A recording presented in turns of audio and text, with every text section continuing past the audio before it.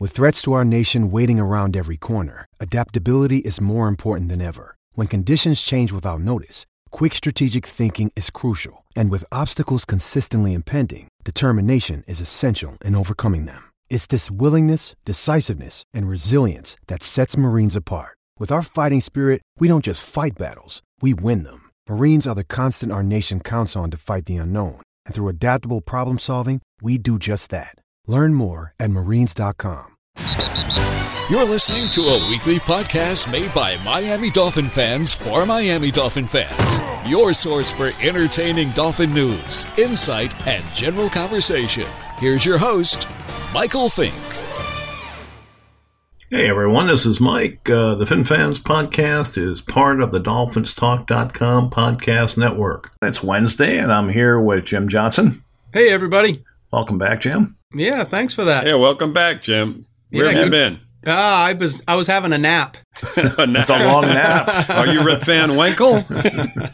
No, we just had some stuff going on, and it's good to be back here. All right. And I'm with Ebenezer Scrooge. Hey, Dolphins, how are you? Hey, that's the boss of Christmas, you know. Yes. That's right. Don't you forget it, Mr. Fink. Uh-huh. So, Louis, how you doing? I'm doing great. I'm in the Christmas spirit, Mike. And That's that could good. be a good thing or a bad thing. Well, yeah, I'll take it as a good thing. Okay. All right. We'll leave it at that then. Our role this week is to take on the Cincinnati Bengals. Mm-hmm. Hey, and we're actually favored for the first time this year. That's How amazing, about isn't it? that? 1.5 point favorites. Yep. We got a cover, Lou? What is it, 6.5? 1.5. 1.5. Yeah. We're favored. Yes. Oh, my goodness. What are they thinking? Okay.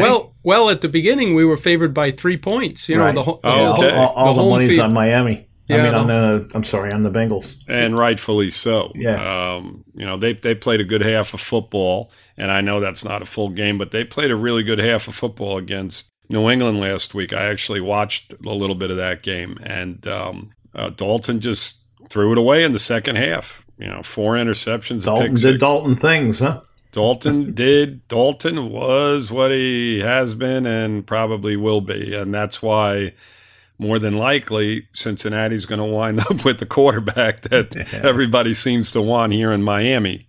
So Yeah, they've got Joe Burrow in their sights, I believe. Yes. Well, who knows? Who knows who they have in their sights? But that would seem to be the case. It does make all the sense in the world, doesn't it? I mean, they have a lot of needs. There's no question about that. And I think that's what you were getting at, Jim, as well, right? I mean, there are needs, but they do have Burrows in their sights, and rightfully so. I mean, Dalton's been, inconsistent, and, he's done it again this year. He's got 11 touchdowns, 13 interceptions. I mean, you can't win football games when you have more interceptions thrown than touchdown passes. So no, you can't. We know that from experience. So.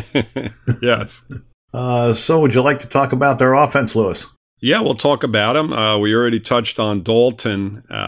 He completes around 60% of his passes, but he looks great at times, and he's got to be so frustrating for the coaching staff that they have up there and the fans up there in Cincinnati, because there's times where he looks fantastic, and then he just has these games where he's just absolutely horrible. I mean, beyond horrible. He goes from one extreme to another, and he's kind of been that way pretty much his whole career. So, starting with him, I mean, if we are going to win this game, it's going to basically evolve around how he plays quarterback on this Sunday. If he has the type of game where he's going to throw 3-4 interceptions, then we're obviously going to have a chance.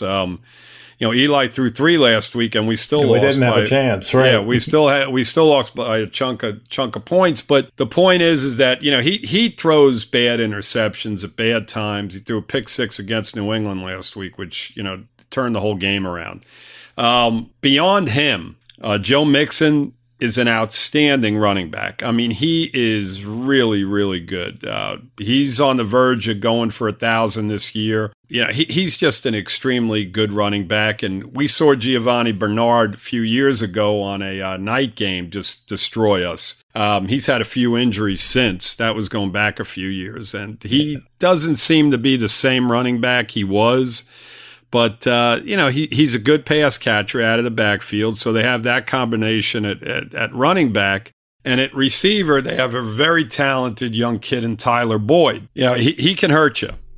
Past that, they have Auden Tate, they have Alex Erickson, they have a few other guys. Their tight ends are Eifert. He's not bad. They're very, very average on the offensive side of the football. The key to this game is how Dalton plays and how we play against the run, which we haven't done very well over the last couple of weeks. I think they'll come out, they'll try and run on us, and if they're successful, then they're going to be successful. The less they have to depend on Dalton, the better off they're going to be. So we've got to stack up against the run and hope that we can contain Mixon and then put them in positions to where Dalton's going to have to air it out and hope that he turns the ball over. Right. You got to win the battle on early downs and get them behind the chains, and Dalton will play into our hands. Yes, sir. So how do you plan on doing that with Raekwon McMillan on IR now? That's a good question, because even when Raekwon was on the field, we haven't, like I said earlier, we haven't really done a good job against the run. Barkley ran the ball pretty well last week, and the week before, Powell ran the ball well. And again, these two and I said this on Monday and I said it last week, the two offensive lines that we've gone against the last couple of weeks are not very good, and we struggled. So, Cincinnati's offensive line, I can honestly tell you, I don't know a lot about them. I do know that they're doing a pretty decent job in regard to blocking from Mixon. He's averaging 4 yards a carry, and, that's without the threat of a passing game most of the year, because they had the kid Finley quarterbacking for a while there, in between, Dalton playing. So, the teams aren't concerned with, a young rookie quarterback like that, and they're not overly concerned with Dalton. So,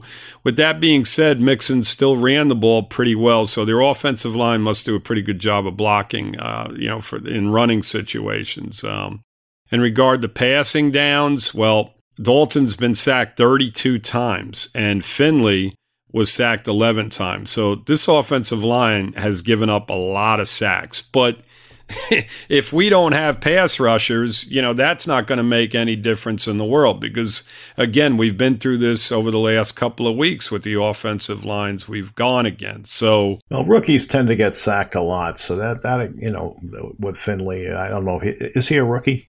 Yeah. He is. But, the point is this, Mike. They've still given up 43 sacks. That's a big number. Yeah. Dalton's been sacked 32 times in 11 games. So, he's averaging about getting sacked 3 times a game. So he has Tannehillitis. Yeah. I don't know what he has. But the point is that I think this is a better run blocking team than they are pass blocking. And it's up to our defense, Jim. You're getting back to your question, to even without McMillan in there, to stuff the run. And if they do, then they'll have a chance at winning this football game in regard to that side. On the defensive side, us, against their, our offense against their defense, then you can talk a little bit about that now, if you'd like, because I'm done as far as the offense goes. There you go. Wouldn't it be nice if we had some defenders that could actually contain the edges on there? Mike, you had something before Jim gets started? No, I was just going to ask Jim about their horrible defense, but you sort of already did. Oh, okay.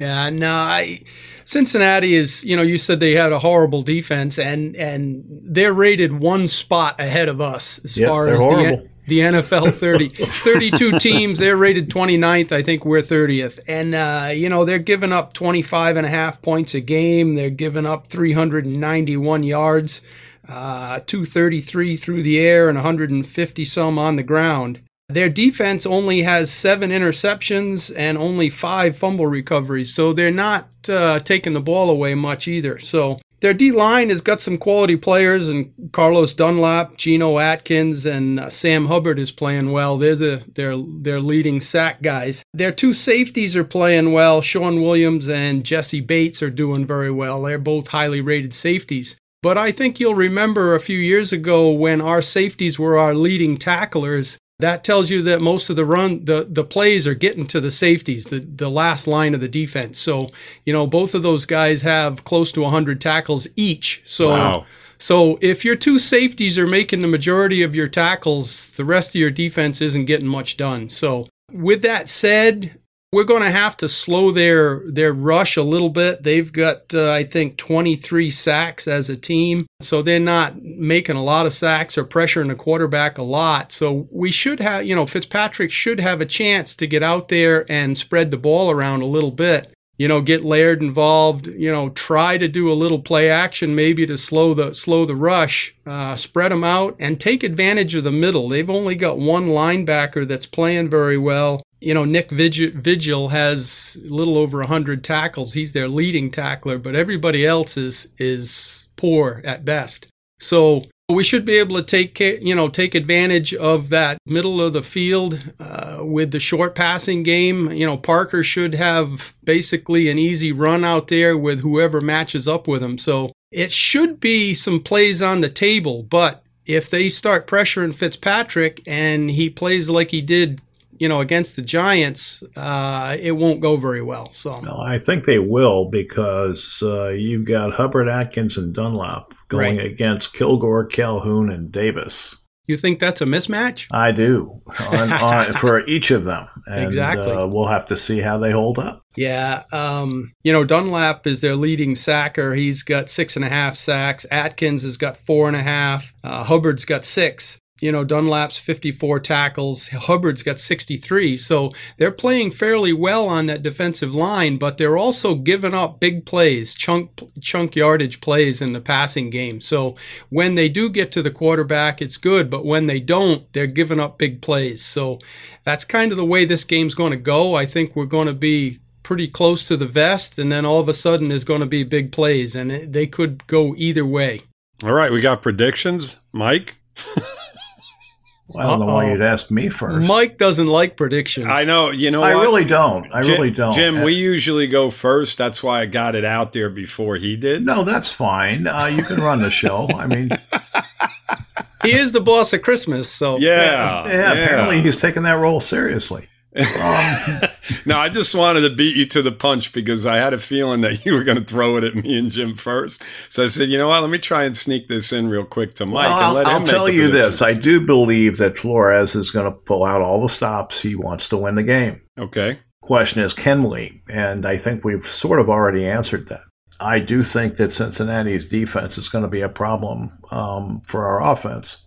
And if Fitzpatrick makes mistakes, and if we don't have a running game, and there's no reason to think we will, then I do think we probably will not win the game. I'm going to think that we lose a somewhat low-scoring game. I would say 20-17. Okay. Jim, you want to go? Yeah, I'll give it a whirl. I think this is going to be kind of an ugly game. There's probably going to be some turnovers on both sides of the ball. But I think there's going to be some broken plays where both teams may score some touchdowns that we're not really expecting. So you're thinking a higher scoring game. Yeah, I think there's going to be some mistakes on both sides of the ball, and Fitzpatrick will probably make a connection with Parker, and Dalton will probably make his connections as well. So I'm predicting that the Bengals are going to win this game about 27-21. I'm going even higher. Oh, really? How's that? I don't know. I'm going 34-28. Ah, close one, huh? Cincinnati. Yep. I think that for the reasons that Mike talked about and you talked about, I think that they have just slightly more of a situation in regard to a pass rush. Yep. Where our pass rush is non-existent. I think they're going to be able to run the football, and I think that Dalton's going to be able to make some plays. I think they're going to move the football a lot like the Giants did last week. You can compare Eli to Dalton. Eli threw 3 interceptions, and look at how many points they were able to put on the board anyway. So and they still kicked our butts. Yeah, exactly. So I see a very similar situation this week. The Giant defense is not very good. They're probably a little bit better than what Cincinnati's is, so I think we get a few more points. But again, I think we lose in a high scoring game. I'm right on page with you, Jim, where I think it's going to be a wild game. There's going to be all kinds of stunts pulled, so on and so forth, and I think that you're just going to see points all over the place. There's no reason not to think that way. Yeah, there is. Why is that? The first pick in the draft. Well, Mike, You just said Flores is... I said Flores. I didn't say Cincinnati. The thing is, though, Cincinnati can win and still have the first pick. So exactly, it means nothing to them whether they win or lose. I mean, there's Mike. I know what you're saying, and I get it, but there's a very extremely slim chance that we jump in front of them. No, you're right. I mean, we have a 6% chance of getting the first pick.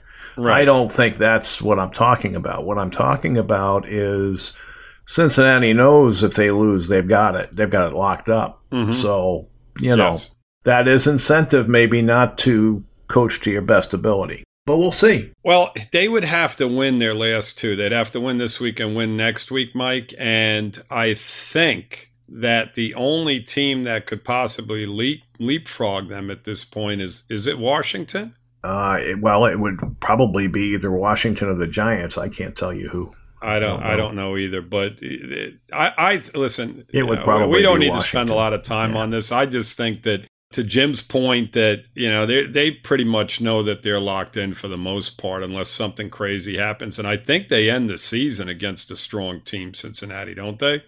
I thought you said they play Pittsburgh the last week. I thought so. I don't know for sure. I'm not sure either. I didn't look. But regardless of the fact, the bottom line is that I'm going to look it up now as we're talking. They end the season against Cleveland, so okay. it is possible that they win that game. Cleveland hasn't looked that good, but Odell and Landry could pack up and leave before then. Oh, man. Yeah. And the head coach and everybody else involved. Absolutely. So, you just never know. So, we'll see. I just think that there's going to be a lot of points scored in the football game. And we'll see. We'll find out in a couple of days, right? And then we can come back and you can say you were right, or I can say I was right, or Jim could say I was the in-between guy. I was right. Hey, look, you can be right. I don't care. I don't care. I'll have to call into that show because I don't play with that one. I gotcha. We have fun with it, but there's no way of telling what you're going to see on Sunday. I mean, you may see Parker end up with 200 yards for all we know. Exactly. Let's hope that is the case too. Yep. Yeah. What we do know, though, is a couple of ex-Dolphins have ended themselves up in the Pro Bowl. Minkah Fitzpatrick and Laramie Tunsil will be playing in that game if they decide to. I know that's got a lot of fans depressed, and you shouldn't be. We did what we had to do. A couple of other things I wanted to touch on also. Flores was asked how he feels about the quarterback situation and if he would consider starting Rosen the rest of the season. He simply said, look, I got to face these players every day, and I have to put them in the best position to win. That's my job. And Fitzpatrick does that right now. Then, the press started asking him, well, does that mean you're not happy with Rosen? And he said, no, not at all. He's done everything we've asked him to do. He's improving in practice, and he has gotten a lot better since September. But Fitzpatrick still gives us the best chance to win. That was his outlook on that. Not a glowing endorsement of Mr. Rosen. Well, I mean, I think he said anything that he could say, I mean, look, it's the truth. We all know that Fitzpatrick gives them the best chance to win. We know that. His experience and his instincts in the pocket are far superior. So, it shows up on game day. Now, does that mean Fitzpatrick's a great quarterback? No. So that kind of tells you where Rosen is.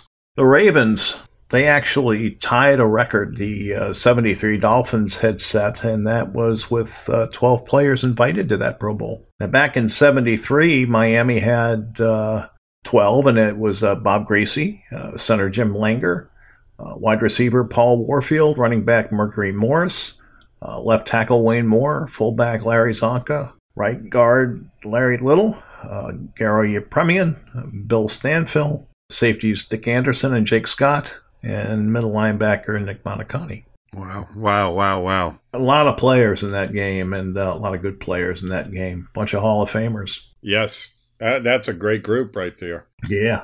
That Pro Bowl was the Dolphins against the NFC. Yeah, pretty much. Yeah, there you go. And, there was some pretty strong teams around that time. Oakland was good, Pittsburgh. Yeah. They had some nice teams in the AFC at that time. If you look at the AFC now in comparison, it's not very good. No, you look across our conference, and just look at our division. Mm-hmm. Yeah, exactly. Yeah. Well, we were talking about Fitzpatrick a minute ago, and if he leads the team in rushing, which it looks like he's a lot to do, it'll be only the 7th time a quarterback has done that since 1970. Josh Allen did it last year. Russell Wilson did it the year before. Randall Cunningham, when he played for the Eagles, did it 4 years in a row, 87, 88, 89, and 90. The first time it was done was Bobby Douglas way back in 72 when he was with the Chicago Bears. So it's only been done 7 times, and that's a cool accomplishment he'll be able to have. Well, I mean, what were the odds of that? Yeah, exactly. The problem is he's not a rushing quarterback, so it's not a a blue ribbon for our running game in general. No, but it is for him, I think. Just the fact of his age and the fact he can, gain that much yardage. Even if it's only 250, 300 yards, it's still, you would not expect a 37-year-old to do that. Yeah, and he was taking guys on head on as well. So I give him a lot of kudos for that. Yeah. But what you guys are missing in this whole thing is listen to the names that Mike mentioned. Oh, I didn't miss it. Okay. Yeah. I mean, what piece doesn't, what one shape, of these pieces is not like the others, right? Right. One of these pieces is not like the other. You're talking about Bobby Douglas, who was, basically he was more like a fullback, actually, playing quarterback. He was a big guy. And then you got Randall Cunningham, who was one of the greatest quarterbacks in regard to running the football ever. And then you throw in Russell Wilson, who was another great athlete, and Josh Allen, who was just incredible last year too. He's a rookie quarterback who loves to run with the football. Now Fitzpatrick, at 37 years old, gets thrown into this thing. It's like when people look at this list years from now, they're going to be like, now, how in the hell did something like that happen? I get all these other guys, but Ryan Fitzpatrick, that little guy with that big beard? I was going to say, I think it's the beard that does it, yeah. Well, you're probably going to have Jackson doing it for the next 8 years in a row. Mike, I would assume that him leading the team in rushing obviously is the lowest total among all those guys as well. I mean, no by doubt. Far, right? No doubt. I didn't look, but I would bet so. So, I mean, it's a combination of, he's done a good job. I'm not going to take anything away from him, but it's the simple fact. Yeah, Drake being traded is the thing that really factored in the ineptitude of the offensive line and the guys that have replaced Drake. It's been one thing or another. So it's a combination of things. But you know what? It's great to talk about, and it is an accomplishment. And, years from now, he can say, hey, I led the 2019 Dolphins in rushing that year. He's going to win some money. He's going to win some money with that because people bet him that he's lying. Yeah. Right. You're probably right. Yeah. That's great. That's good stuff. Now, we talked about Raekwon McMillan going on IR. The corresponding move to that was the Dolphins went to their Northeast Patriot team and took Calvin Munson off their practice squad, who's also a linebacker. Now, I don't know a thing about Calvin Munson, and I don't imagine you guys do either, do you? Nope, not a thing. That's negatory, Mike. Yeah, I didn't think you would. So we'll find out together if he's any good, I guess, next training camp, if he survives that long. Yeah. Well, you can bet your butt that if he was on New England's practice squad, then he's probably a pretty solid football player, just based on their history. They don't keep guys around if they're not productive in some type of way. And, they're pretty deep on the defensive side of the football. So, maybe they found something. Maybe. It's interesting to see them doing that, because every coach that comes in, they tend to favor players from where they came from. So, we saw it with Gase and the Bears, and we saw it, with Philbin and the Packers, and so on and so forth. Mm-hmm. So, and now that you got really our whole management hierarchy is from the Patriots. So it'll be interesting to see how many of their guys we do end up with. See if they go after any of their free agents come March. I wonder who are free agents in regard to that team, because Well, I'll tell you what, they're not playing a great brand of football right now, and I don't know how many free agents are. If they lose James White, I don't know if he's a free agent, but he's been one of their more productive players for years, and if they lose him, that's another big loss, offensively. I know that Edelman's having a pretty good year, but past him, how many yards does he have?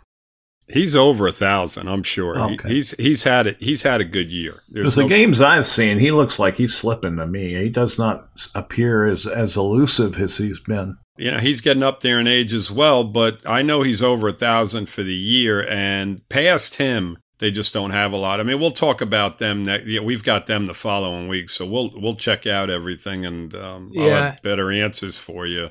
Edelman's got 1,020 yards. Yeah. And he's got 2 games left, so he's having a solid year. Yeah. Well, it's not a little bit better than Parker, but considering he's the only real weapon on that offense from a receiver standpoint, and the same with Parker, really. Right. It's interesting.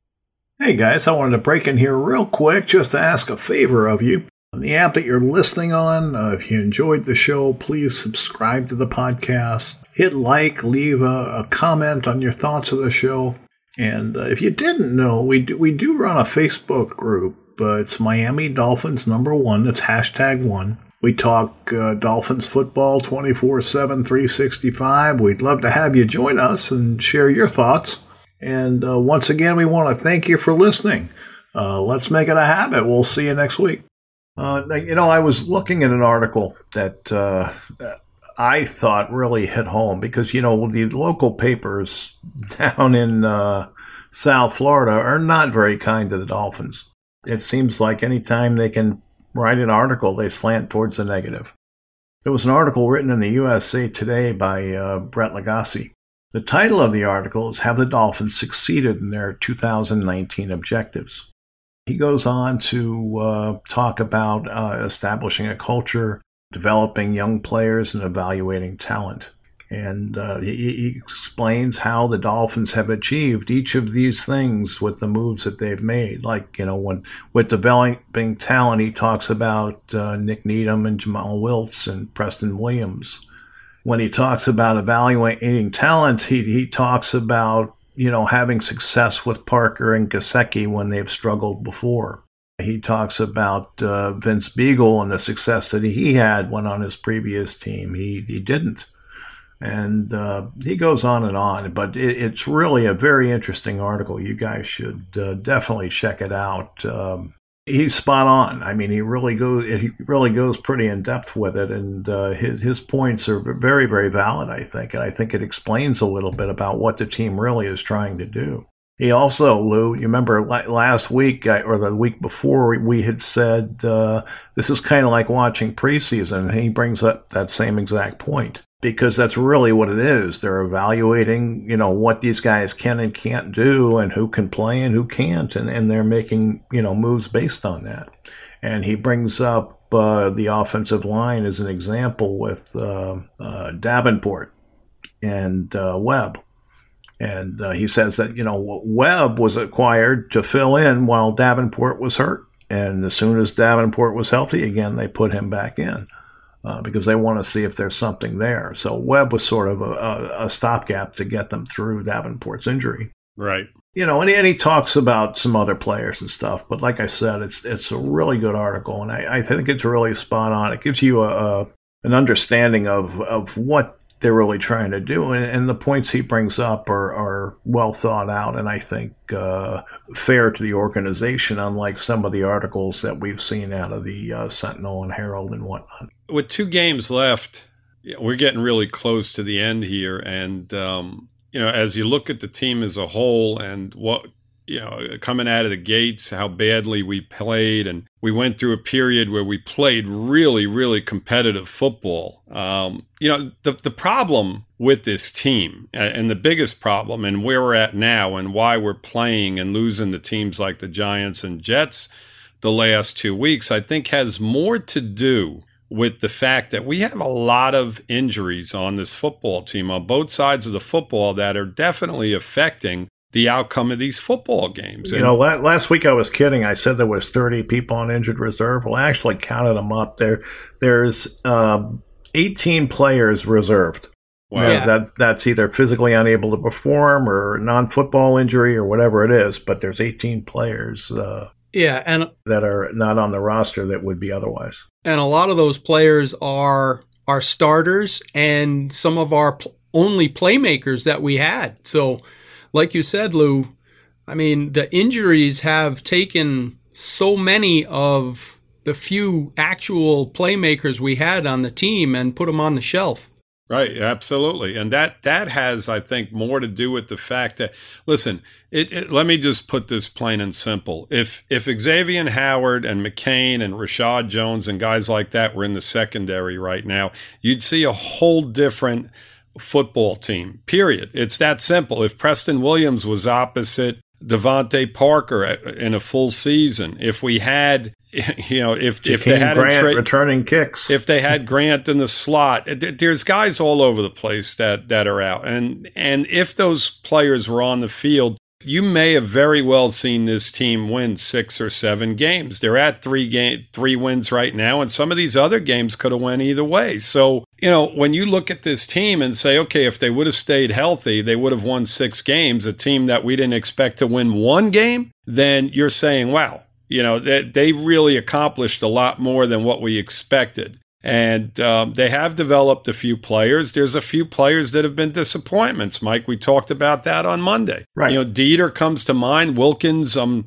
not extremely disappointed in them. I mean, they're both rookies, but listen. I mean, I'm not going to lie to you. I expected more from them, and Wilkins really has been average. No, he's not Aaron Donald. He's right, exactly. So I mean, but the point is that the team has overachieved, in my opinion. I think they're going in the right direction. All you got to do is look at some of the points that you were hitting on earlier in regard to that article, Mike, as to the development of Gesicki and Parker and what he's become. I mean, he's becoming a star receiver in this league. He's on the verge of 1,000 yards. He talks about Eric Rowe also. Right. Yeah. Eric Rowe's had it. Listen, there's guys all over the place. Beagle, there's a bunch of guys that you mentioned that have exceeded our expectations. There's no question about it. All the guys I just mentioned, and I know there's others. So, the negativity around this team, I don't know how you can be negative when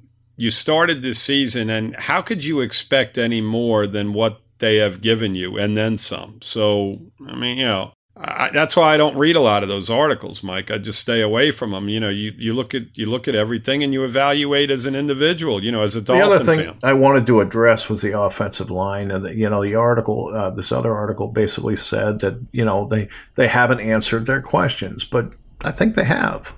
Yeah, I think they've figured out who can play and who can't. I think they've figured out who they can work with going forward and who is not worth their effort. And we'll find out who those players are. But I do think Jesse Davis is going to be here somewhere next season. Yep. And as far as everybody else, we'll have to wait and see. I mean, they could keep the center.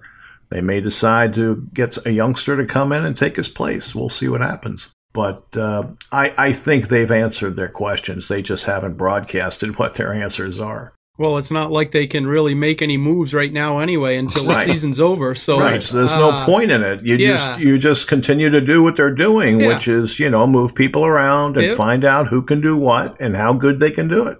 Yeah, I think they found out a lot more of who can't than who can, Mike. How's that? Let's leave it at that. Well, no, there's truth to that because of the amount of guys that they've shuffled in and out. Right. Right. But they know now whether Dieter has the potential that they were looking for when they drafted him. They're not going to tell us the answer, but they know. You know what I mean? And then the same thing with the tackles. And they know if these guys are worth further developing or if it's just a waste of time and they need to address it. I think the answers are clear as day, right? I think so. I honestly believe the only keeper should be Davis. Now, Kilgore may last, but I think that they'd be better off pulling in a center, but they may not want to because of his experience. We'll see. Mm-hmm. Would you agree with that, or you think somebody else might? Do you think Dieter is going to stick? I think Dieter will stay on the team just because he's still new.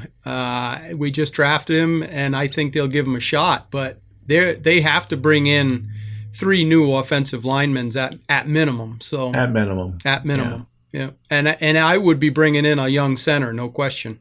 Yeah, I agree with you, Jim. And Dieter has to have competition thrown at him as well because and again, he is a rookie. I know I'm hard on these guys because so am I. Mike, listen, we've been watching football, Jim. We've been watching football for years, okay? And I don't buy into I know I say it all the time because we do give him the benefit of the doubt, but you're either a player or you're not a player. And some guys do. I mean, there are situations where guys wind up becoming very, very solid football players after a very slow start, but usually right out of the gate, you have something. And but there's certain positions where that's not traditionally true.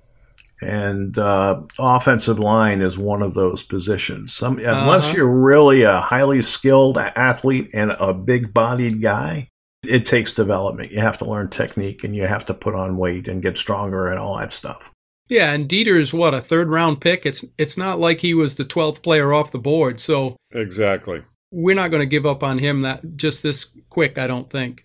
Well, it depends on how happy they are with what he's done. And they have all the metrics and analytics and all that. They know. I mean, we don't know, but they know. Right. I'm sure at this point, listen, if they don't know at this point, then that's a problem. There's a major problem. Right. Exactly. So they know what they have to do in the offseason. And I'm sure they're going to go right to work. I mean, we're 2 weeks away from the end of the season, and I know as soon as it ends that they're going to be evaluating every doggone offensive lineman coming out of college this year. It's that simple. They have to. It's the same with edge players. They have to. It's the key to us being successful going forward. They have to get players on both sides of that line that can make plays for us. That'll be the difference. You'll see a major upgrade if we can improve at the edge positions and the offensive line. From there, everything will start falling into place. But and the other thing that people say is, well, Greer has, he's been here for 20 years and they've stunk half the time. And, what makes you think that he can be any better than he's been? And my answer to that, and I've probably said this before, but, in the offseason, they brought in Reggie McKenzie and they brought in Marvin Allen. And Reggie McKenzie had some success with the Raiders, and Marvin Allen had quite a bit of success both in Buffalo and Kansas City. They've got 3 men who have experience doing it at the highest level. And you've got Greer, who was also a scout. Not Greer, but Flores, who was also a scout back in his early days. So they all speak the same language. They all know what a football player looks like. And I think that collectively, they should do a better job than Greer would do by himself. Yeah, I tend to agree with you, Mike. If you can take a player, you're talking about developing players and finding young talent and all that. If you can take a guy like Nick Needham, who looked like the worst guy ever in preseason, and turn him into a fairly solid starting cornerback, that's great work. So, you got to have faith that these guys are going to be able to develop players and find the right pieces for this puzzle moving forward. A little bit of patience, a little bit of patience. A little bit, yeah. Here's the other thing, uh-huh. Okay? When you look at GMs in every organization, okay, these are individuals that are evaluating players just like me, you, and Jim do as we're watching football games on a given week, okay? Right. Now, you don't know what's inside a player. You just don't. There's so much emphasis on, the GM, this guy stinks. Now, there have been some really bad GMs. There's no question about it. But that's a small percentage. Everybody else you can throw into the mix. And in all honesty, it's luck. It really is. I was just going to say that. I mean, you cannot You can look at a guy that's a phenomenal athlete and he just doesn't do it on the football field. It doesn't translate. It doesn't translate. With quarterbacks, if everybody was such a guru, okay, and let's point at New England. Okay. New England is not a very good draft. They don't draft players that well. Their first round picks, Mike, we did something on them. Right. We did. They're hit and miss. And this team has been successful longer than anybody in the history of the NFL. Well, they do things that other people don't do. They go out and they trade, and they make trades, a lot of trades. You're exactly right. But I'm talking specifically about evaluating players coming out of the draft, because that's what these people are basing it on in regard to Greer, Mike. So the situation is that it doesn't matter who's up there making the decisions. You have to get lucky. It's that simple. Drew Brees in New Orleans makes that team 10 times better than what they are. Sure. Okay. And they were fortunate enough to make a decision that we didn't. They wanted to give him an extra year on his contract. It changed their whole franchise around. Now, does that make a GM any better than the next guy? No, it's a matter of, when you're drafting, it's a matter of luck. It's that simple a lot of these times. You just have to be fortunate. Your team finances come into it. There's a whole bunch of different things that go into that decision. It's not just, how long should we sign this player for, Right. Marino's a perfect example. I mean, how many teams passed up on a guy that became one of the greatest quarterbacks ever? I mean, it happens every single year.